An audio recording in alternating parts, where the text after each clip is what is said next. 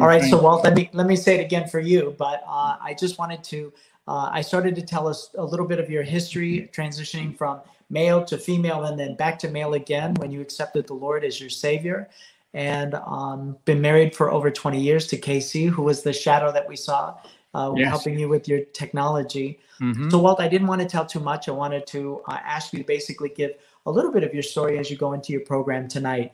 And again, I'm very excited to be here, and I'm sure everyone else is as well. So thank you. You're welcome. Yeah, thank you, Michael, for allowing me to come on and share with everybody tonight. It's been a long journey for me, and I know for many of you as well. So it's exciting. I'm here in the middle of the country speaking to all of you tonight. I'm going to start tonight with a little video that I made, and that'll sort of help set the table for what we're going to do. So we'll just start off with that video, and then I'll come back in and we'll discuss what we see in the video. We'll talk a little bit about, well, we'll talk a whole lot about what I've been through and probably what many of you have been through as well. So roll that video. Let's get going. Thank you. Hi, I'm Walt. I started my transgender journey when I was 4 years old. I struggled with my identity all the way through my life, and I eventually underwent gender reassignment surgery, lived 8 years as Laura Jensen until I found the Lord Jesus Christ, who redeemed and restored my life so that I could give my testimony today. You know, I started my journey in Los Angeles, California, when my dad would drop me off at my grandmother's house. She was a seamstress, and she was making dresses as a way to make a living, and decided to make me a purple chiffon evening dress when I was only 4 years old. And she put me in that dress, and she began to affirm and kind of fawn over me and tell me how cute I was as a little girl. And that started within me confusion about who I was. Why was Grandma so excited about seeing me as a girl?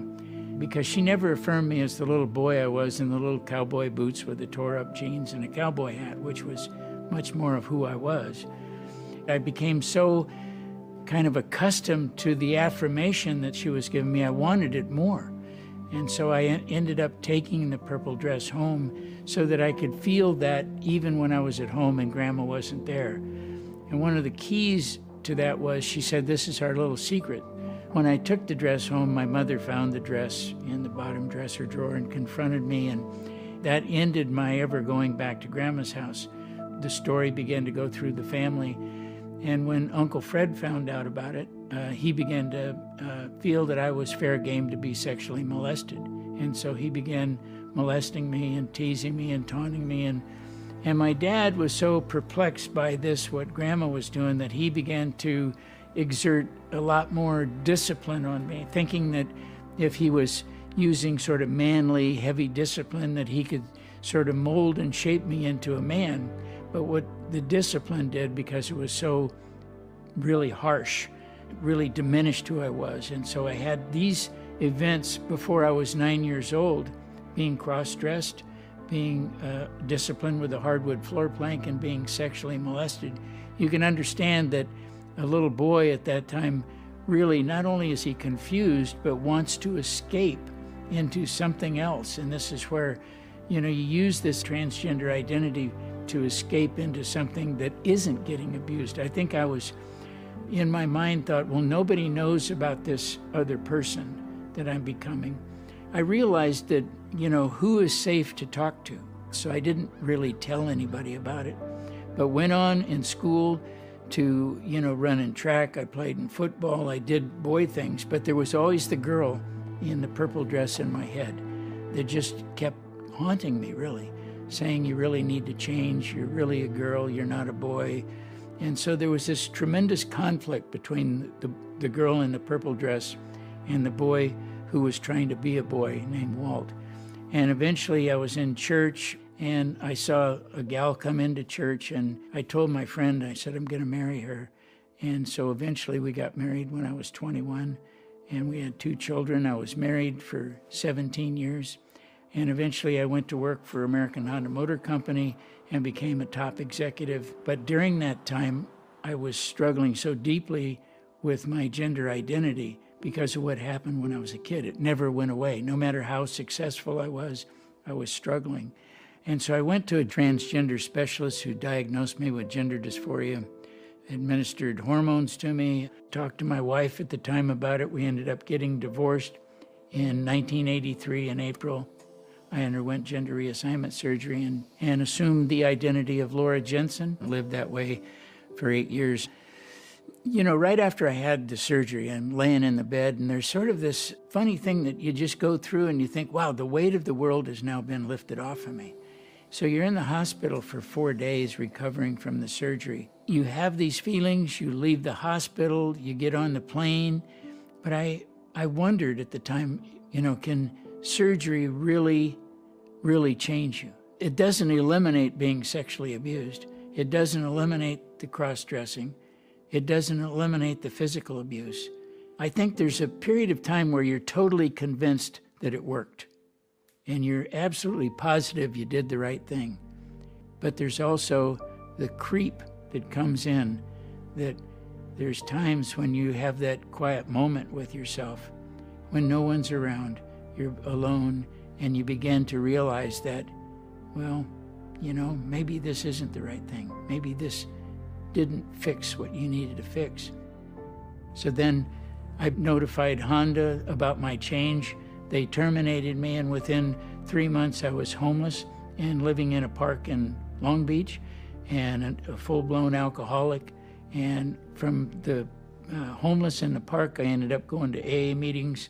I ended up, someone at the meeting took me to their home, and I was going to church. And those were my two biggest things in trying to recover from my alcoholism. So I was going to AA meetings sometimes 2 or 3 times a day and going to church as often as I could.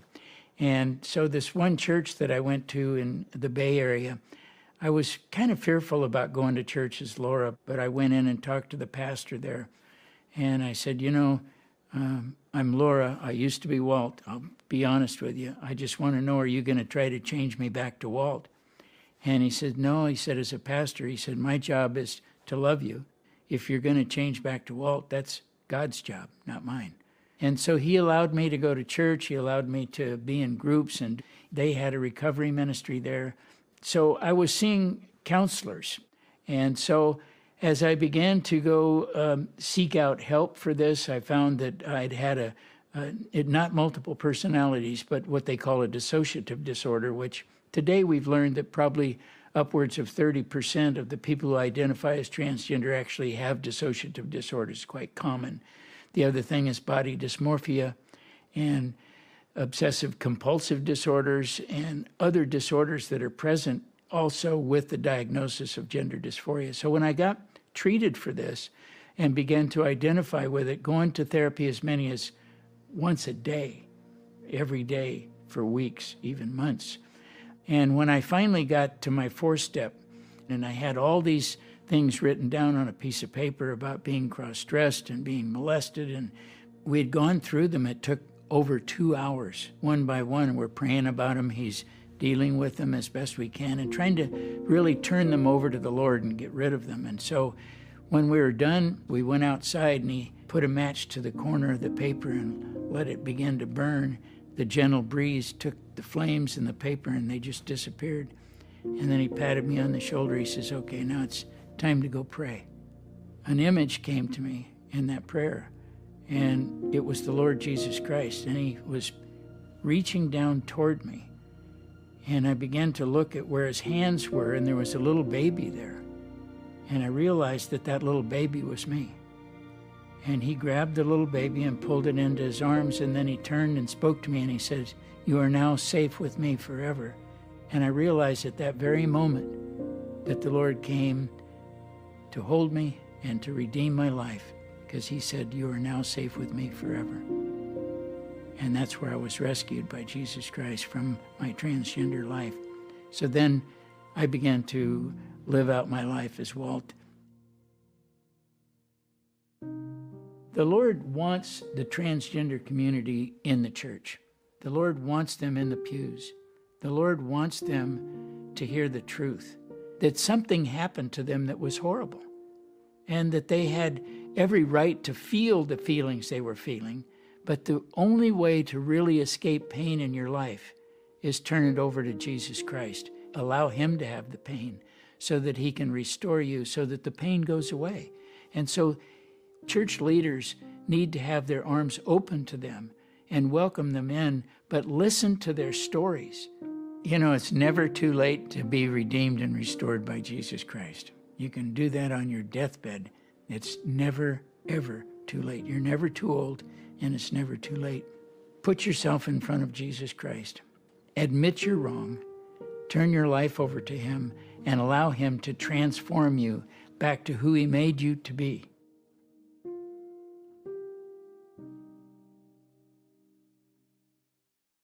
So as soon as Walt Heyer comes into the field, we'll go ahead and start his program again.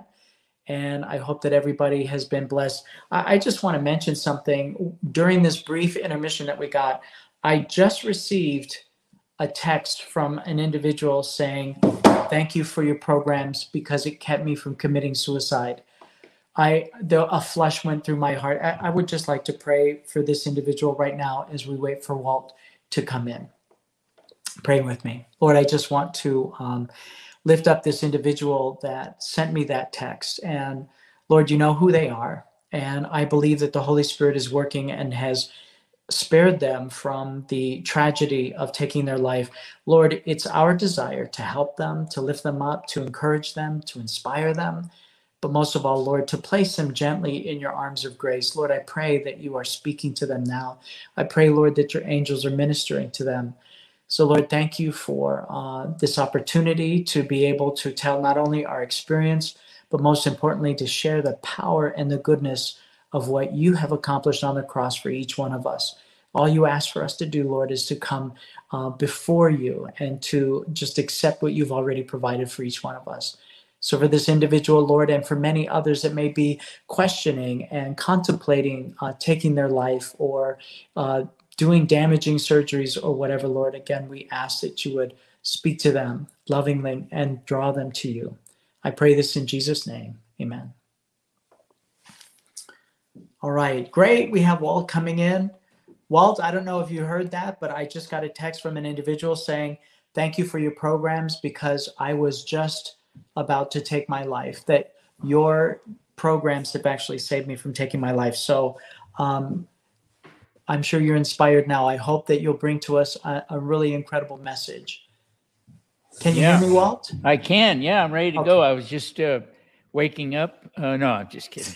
I was having my I was having my wife move, you know, because it's getting darker here. So I had her give me a little more light, so it didn't look like I was in a dark room for waiting for something to happen here. So, no, I'm grateful for this opportunity. Thank you so much, Michael. You and I have done work before. And so it's just great to connect with you and all the people that are out there. It is. This is all about trying to prevent people from going through unnecessary surgeries and taking hormones that are going to harm them, and realizing that God made them absolutely perfect the way they were at conception, and they don't need a surgeon to carve them up like a sushi chef. They don't need a doctor to fill them with hormones, and they don't need somebody to tell them that they need to change who they are. So how did I get here? How did this guy get to where he is? I'd like to start, I was an associate design engineer on the Apollo space missions early on in my life. I was married and had 2 children. As an associate design engineer on the Apollo space missions, I was working in the area of cryogenics. I worked on cryogenic connectors. We were developing a connector that could actually withstand the environment of cryogenics. It's 352 degrees below zero. Most things explode in that kind of environment. So because on the Apollo mission, there are many devices that had to withstand those really radical temperatures. And so we were able to do that. I wrote NASA specs. And I was doing this for several years. And later on, I moved on to the auto industry where I worked for American Automotive Company. And I actually was one of the 3 people who helped develop the Acura division for Honda. I was a national operations manager. And all these things are to tell you that, while I was struggling with my identity, I was married with 2 children, and had what looked like a successful career. But behind the scenes, that what I gave you there was that pretty picture of somebody working at a great job and having all this sort of influence at the time, making quite a bit of money. But there was a secret. And the secret was that I was struggling with something deep within me about who I was. I was struggling with my identity. I didn't let everybody know it. I just dealt with it. I wanted somehow to come out the other side with this. I didn't want it to consume me, but yet it was. And I began to dive into alcohol and cocaine and other substances to try to cope. And, when you start doing that, it makes you less capable of coping. Thankfully, today I have 35 years clean and sober. But what was interesting was when I continued to struggle working at Honda Motor Company with 2 parking places, a great income, desk, everything you could ask for. I went to one of those people they call a gender therapist. His name was Paul Walker. He was located on Union Street in San Francisco. He was also the original chairperson who wrote the Harry Benjamin International Standards of Care. And he had other doctors along with him, Dr. Laub and some other doctors that set in as they began to develop in the late 1970s in San Diego, California, what they called the Harry Benjamin International Standards of Care. Now, those standards have gone through many, many revisions. This first draft came in 1979. I believe it was 80 or 81. It was changed again, and it continued to be transformed and revised. Well, Walker became my doctor in 1981, only a couple of years after drafting the Standards of Care that was the instructions for clinicians in the diagnosis and treatment of individuals who suffered with their identity, like I was. And he talked about the future was going to the word gender dysphoria instead of gender identity disorder because it was going to be more well accepted because they didn't want to use the word disorder. So he was right in that zone where he was telling me about, years, it wasn't that long ago, it would have been gender identity disorder, but now we're calling it gender dysphoria because it's much more palatable and less what they thought was easier for people to accept because it didn't have the word disorder by it. And so he diagnosed me with this gender dysphoria, told me that the protocol was hormones to start with and then surgery. So there was no Walt hire. There were no books out there like Trans Life Survivors or Paper Genders. There was really nothing out there that was instructive or oppositional. There was only really one big voice speaking about this. But in the early 80s, there really weren't a ton of voices actually speaking at all. So I listened to him and thought, here I was. I'm a bright guy. I'm talking to a guy with PhD after his name, and he's telling me this is the protocol. He's the expert. And so I listened to him. And I went through this. I got the hormone therapy and started on hormones. And I was on hormones for a couple of years. And I kept visiting with him. And, I was cross-dressing and living kind of a dual life as Laura and Walt. And yet I was married. So come late 1982, about 18 months after seeing my first time with Paul Walker, I told my wife, I said, I think I'm going to go through with this. This is, I have this great feeling, this desire that this is really what's going to resolve all this conflict that I've had ever since I was 4 years old. And so, by this time, I'm 41 years old, and I'm intelligent. I'm bright, right? Smart because I was an engineer. Smart because I've got an executive job. But was I? And I listened to him, and then I went, like I said, I went to see him several times.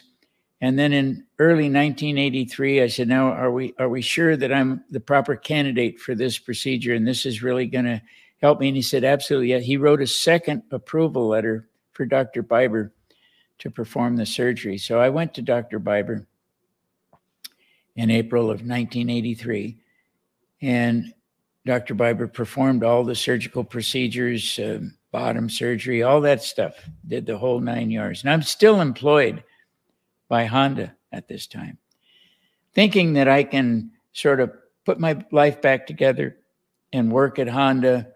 And this was the early 80s, and not too many people were, quote, identifying as transgender then. And so when I told them later on, I had an attorney, and my attorney notified them, I believe in September of 1983, that I was going to change my identity. They need to change their records, and I was going to be coming to work as Laura. And so they asked me to take a couple of weeks off paid leave, and they kept me off until October of 1983, and they had me come in where they said my position had been, the position that I was working at had been eliminated, and there was no use for me coming to work, that I was not being terminated necessarily, but there was not a job there for me. And so they marched me out to the guard shack with all the things in my desk, and I was terminated. And so then I thought, well, I can get a job with BMW. I've got a great career. I was an engineer on the Apollo space. I have all this history. I can't tell you how many jobs I went to, and I told them, I'm Laura Jensen, female. Well, that was an experience, because it wasn't long after that when my wife had filed for divorce, and I was in court paying huge amounts of money for child support and alimony, which she was right to have. I ended up having no job and no income and still paying the child support and alimony. And it wasn't long after that I became homeless and desperate, alcoholic, laying in a 2nd Street park in Long Beach, California, with vomit all over me. And I'm going, I was an Apollo space missions engineer. I was this honcho with Honda, and now I'm this guy in a rabbit fur coat, dressed up like a woman in a 2nd Street park in Long Beach with vomit. Now, if you look at this, if you're as bright as I said I was, you wonder, why in the world did I come to this place?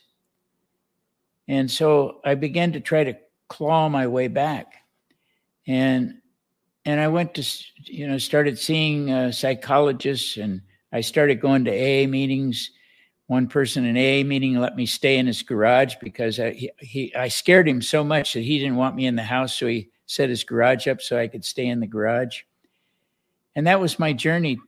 My journey back was that garage, laying there on a couch that they brought out. And I'd had all this success, and here I was. The reality had set in. And so while I look back at that time as really precious and important, don't feel sorry for me for having gone through that. That was absolutely the best time for me. Going through that process brought me to a point of reality, what life was really like. And that doing what I did, as I began to reflect, and self-reflection, believe me, was a healthy thing, because now I had no contact with my children, a little bit with my son. I was divorced from somebody I'd been married to for 17, almost 18 years. No job, and I'm homeless. And I started working, cleaning dishes and doing all these things, and going to AA meetings. And AA meetings were good for me because there's sort of a camaraderie there, and they helped me along. And then eventually I went to Fuller Seminary in Pasadena because I'd heard about a therapist there. And I met with this Christian therapist at Fuller Seminary. And he said, I have a friend in Pleasanton, California, and I've known him for many years, and I've talked to him about you. And I believe you need a home environment. You can't just keep living on the street and going to AA meetings and expect to recover. But he says, my friend's a pastor, and he will be talking to you about Jesus.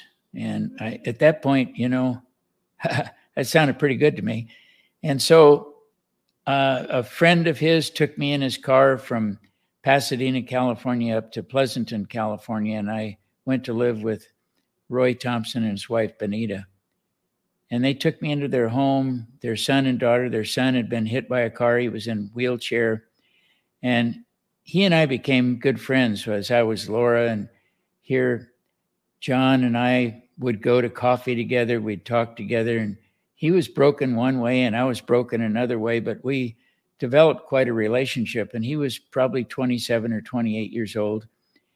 And through this process, I ended up getting a job at the Rocky Mountain Chocolate Factory in San Francisco. So I started commuting by bus and by train to San Francisco and working as Laura at the Rocky Mountain Chocolate Factory. But I was still struggling deeply, and I had a huge relapse with my alcoholism, and I ended up really desperately trying to sort of end my life with alcohol. And I confessed to Pastor Roy, I said, Roy, I'm struggling. And to give you an idea how much I struggled with this, here I was, Laura, and I went into a bar in Pleasanton, California. It's a biker bar. Most of the guys in there ride Harleys. And I went in and I started drinking. And I remember sitting there in a stupor, and a guy came in standing next to me, and he had all these chains off of his blue jeans with a skull head and all these things. I remember it just like it was yesterday. And for whatever reason, I turned to this big guy with tattoos all over him, and I said, you don't really look so tough to me. Now, you got to be a pretty big idiot to say that to a guy in a biker bar when you're drunk and you're pretending to be a girl, dressed up like a girl. Well, they picked me up. Two guys picked me up and threw me in the parking lot. And that was sort of my taste of what happens. And as I had Roy come and pick me up, and I said, Roy, I really think I need to get into a recovery house. And Roy made some connections, and I ended up going into a recovery house in near San Francisco. And I was there for 4.5 months, and I started going to AA meetings then on a regular basis. And from that day forward, I stayed sober. But I also started going to church. The church hooked me up with some good Christian counselors, and I began to unravel my whole life history, and began to expose the hard truths of what happened, about my grandmother making a purple dress for me and telling me how cute I was. And when my dad found out about what his mother-in-law was doing, he was horrified and hit me with a hardwood floor plank. And then when my dad's adopted uncle, Fred, found out about me wearing a purple dress, he decided I was fair game to be sexually abused. So I had a purple dress, a hardwood floor plank, and sexual abuse before I was 10 years old. And that was in the 1940s. There was no terminology for what I was going through. But as I began to work with these psychologists and these therapists, and I began to sort of touch on how this whole thing was going to work about coming back. And you saw the video where it talked about during one of those therapy sessions where the Lord came to redeem me. He actually reached down and held me. And it was at that moment that I realized that everything that had happened to me actually helped me get to where I am, that I actually needed those things, that's actually how I came through to where I am. And that it was everybody from that point on was here to help me move forward and to celebrate by honoring and glorifying Jesus Christ with everything I did in my life. My life was new. It was fresh. And by 1990, I had been not only redeemed and restored, I had detransitioned back. And in the corner of my Bible, I remember writing, and it's still there in big letters. It says, Walt, it's nice to have you back. January 1990. I came back. I had detransitioned. And I began to realize more and more what this was all about. The surgery, it did not make me a woman. The surgery did more harm than it did good. The hormones only made you feel different. Yeah, it's sort of like taking a tranquilizer or something. They do make you feel different. They make you act different, make you feel like, oh yeah, well, maybe I'm a woman. But none of that really took place. And as I've gone on and got married and then developed our website, sexchangeregret.com, I decided that I wanted to find out if there's other people like me who went through this and had good careers and good families and a good life, but somebody told them that they needed hormones and surgery, and it took many years out of their life and harmed them in a great way. And so the website, the first year, I got, I think, 700 hits on the site and maybe 2 or 3 emails, not much at all. In 2015, I had 356,000 views on the website, and I had hundreds and hundreds and hundreds of emails. In the last 7 years, Sex Change Regret website has had over 2 million views, well over 2 million views. And I've got over 10,000 emails from people writing and telling me their stories, or maybe they're a therapist asking me about things, or all kinds of people writing, but well over 10,000 emails, because this is a huge issue and people are being harmed by it. And so knowing that I had been redeemed and restored by Christ, that website, Sex Change Regret, set my wife and I on a path to have that site as an open door. If you're hurting and you're struggling and you haven't benefited from going through the surgical process, that it's actually caused you harm, then this is the portal to come to. We're there for you. And we will find either legal help for you or therapy, or we'll just be your friend. We're going to find a way to help you restore your life through Christ. And some of the people restore their life and they don't want Christ, but maybe they'll come to it later. I don't deny anybody the opportunity to, detransition. I'll help them no matter what their faith is. But I will talk about Jesus. And so today, as I work with people who are like a young man I'm working with now in California, 27 years old. He was diagnosed with schizophrenia, bipolar 1 disorder, and PTSD. And they, after working with him with these disorders since 2013, they decided that it was time for him, because he was struggling with his identity. They said, well, you need hormones and you need surgery. That was in March of this year. And they cut his genitals off and identified him as if he did facial surgery, breast implants. And he contacted me less than 7 months after that surgery and said, I want my life back. Can you help me? And so I'm working with him. I've worked with airline pilots. I've worked with doctors who've gone through this. I've worked with teachers. I've worked with all kinds of individuals who thought this was a good idea. And they come to find out that all the problems they had were still there. They were just men now identifying as a transgender with the same problems that they had before they went through the surgery. And like myself, wouldn't it have been good for that therapist to sit down, Dr. Walker, and say, the likelihood of that sexual abuse and the physical abuse and the cross-dressing may have caused you to really have a fractured identity. And maybe it's not healthy for you to, based on those things, to take hormones and have surgery. Maybe we should look deeper into some of the causes, like what could have happened. Do you have a dissociative disorder, bipolar disorder, obsessive compulsive disorder? So this is where we are today. You can go into almost any place, Planned Parenthood, and you can start your journey to what they call transgenderism.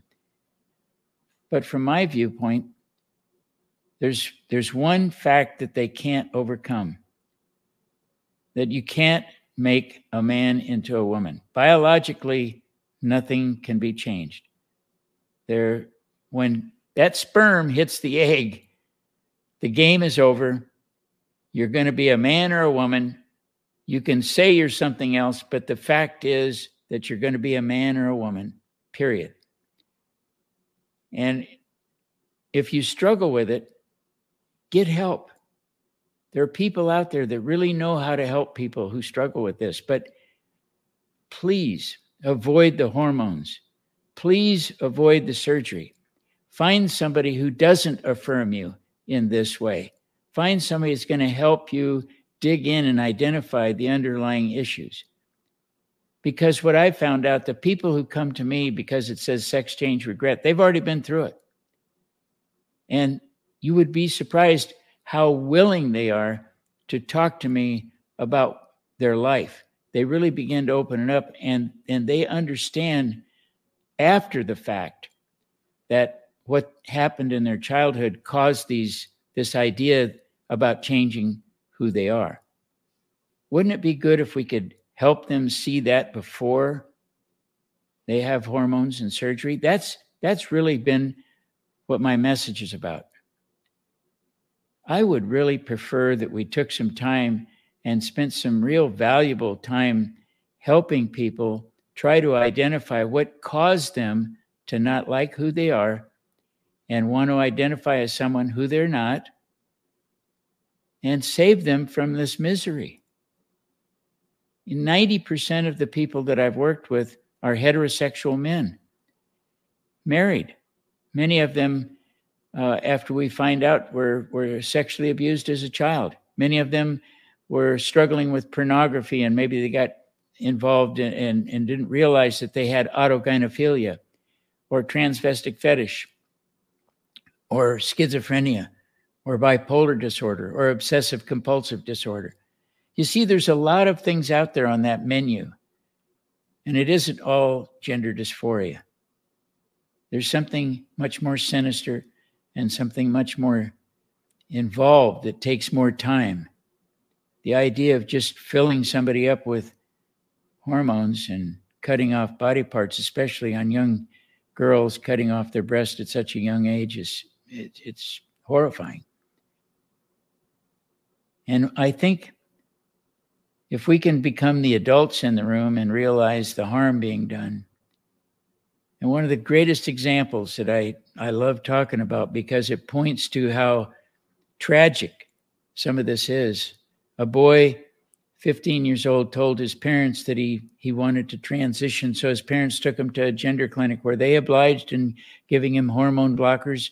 By the time he was 18 years old, his parents took him to the clinic. The surgeons did all the surgery, breast implants, genitals removed, identified as a female. And at 19, he wrote me a letter, and he says, Walt, he said, I feel like a Frankenstein monster. Can I get my life back? Because then when we began to communicate, he says, I got addicted to pornography.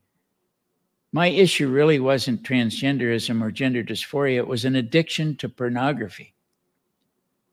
And once he realized this, he said, I don't want to live this life as a female. I don't want my life to be identified as a transgender. My friends, the best thing we can do if we're really interested in helping people is to do all we can to find the underlying issues and help the person avoid the hormones and surgery and point them to the Lord Jesus Christ.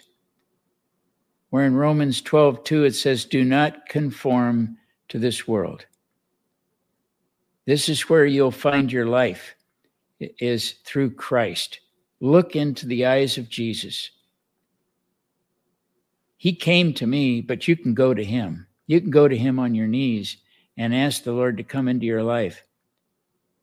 And surround yourself with people who will affirm who you are, who God made you to be, and help you find your way back, just as I did. I think it's, I'm married now for almost 25 years, next year, 25 years. I have a great relationship with my kids. I get the benefit of working with wonderful people who are detransitioning. And, the latest one I've been working with, he and I have exchanged well over 300 emails. And I don't know, 60 or 70 phone calls. I'm going to talk to him tonight. And he's just so excited to be back, to have his life back, and not be doing this whole transgender thing. And he says, I can't even believe how I got there. This is something we can all enjoy, and we need more people helping others who are struggling. There's a lot of us out there, and I'm grateful to see so many of them out there today, but we need more.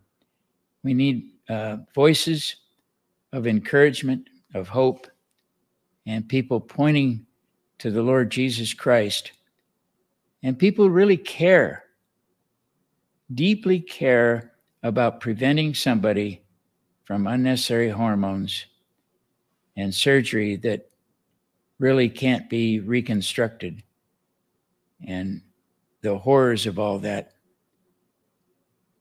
We can stop it, or at least we can have an impact.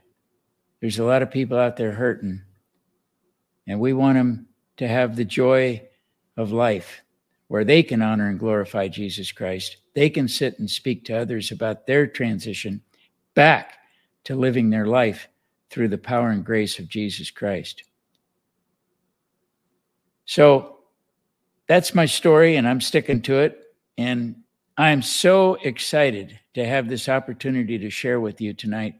Thank you for this brief time, an important time. And I hope that you in your own life can find your own way to help somebody. If you're struggling, please ask for help. There's a lot of really good people out there who care about you. The Lord loves you, and so do the people who want to help you. God bless you. Thank you all for allowing me to share with you tonight. Amen. This media was brought to you by Audioverse, a website dedicated to spreading God's Word through free sermon audio and much more. If you would like to know more about Audioverse, or if you would like to listen to more sermons, please visit www.audioverse.org.